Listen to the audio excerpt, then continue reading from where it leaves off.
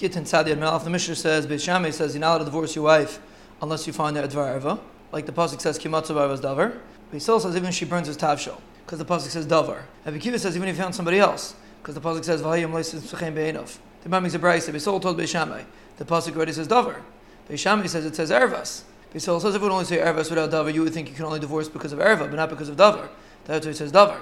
And if it would say Davar, not Ervas, you would think because of Davar she's allowed to get married to somebody else, but because of Ervas she can't get married to somebody else. That's why it says Ervas. And Beis Shammai uses Davar to tell you that you learn Davar from Aman, that you need to aid him. And Beis Hillel says it doesn't say Erva bid-Davar, and Beis Shammai says it doesn't say Oy Erva Oy Davar.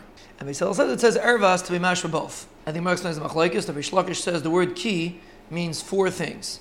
E dilma elo daha. Beis Shammai learns the pasuk ki matzah b'ervas davar, daha matzah b'ervas davar. Rabbi Akiva says ki matzah b'ervas davar, or you found an ervas davar. And Papa asked about, let's say he didn't have an erva or a davar, and he divorced her. Does he have to take her back? He told him the pasuk says by Einis, you can't divorce her and you have to take her back. That's only over there. But everywhere else you don't have to take her back. Rabbi Mishash asked Rav if he wants to divorce her and she's married to him, what's the halacha?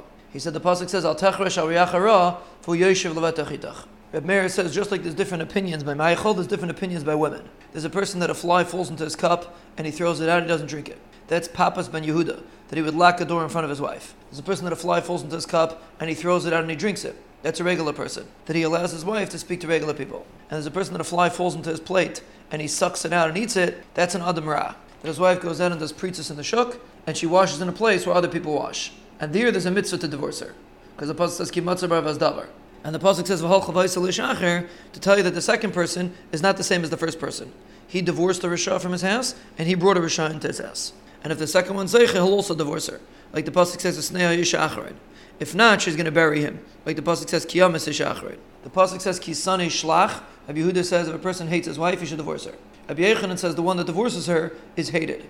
I think Gemara says one's talking about zug rishon, one's talking about zug sheni. Because Abba Lazar says anyone that divorces his first wife, even the mizbeach, is ma'ir of the mice. And he brings a pasuk.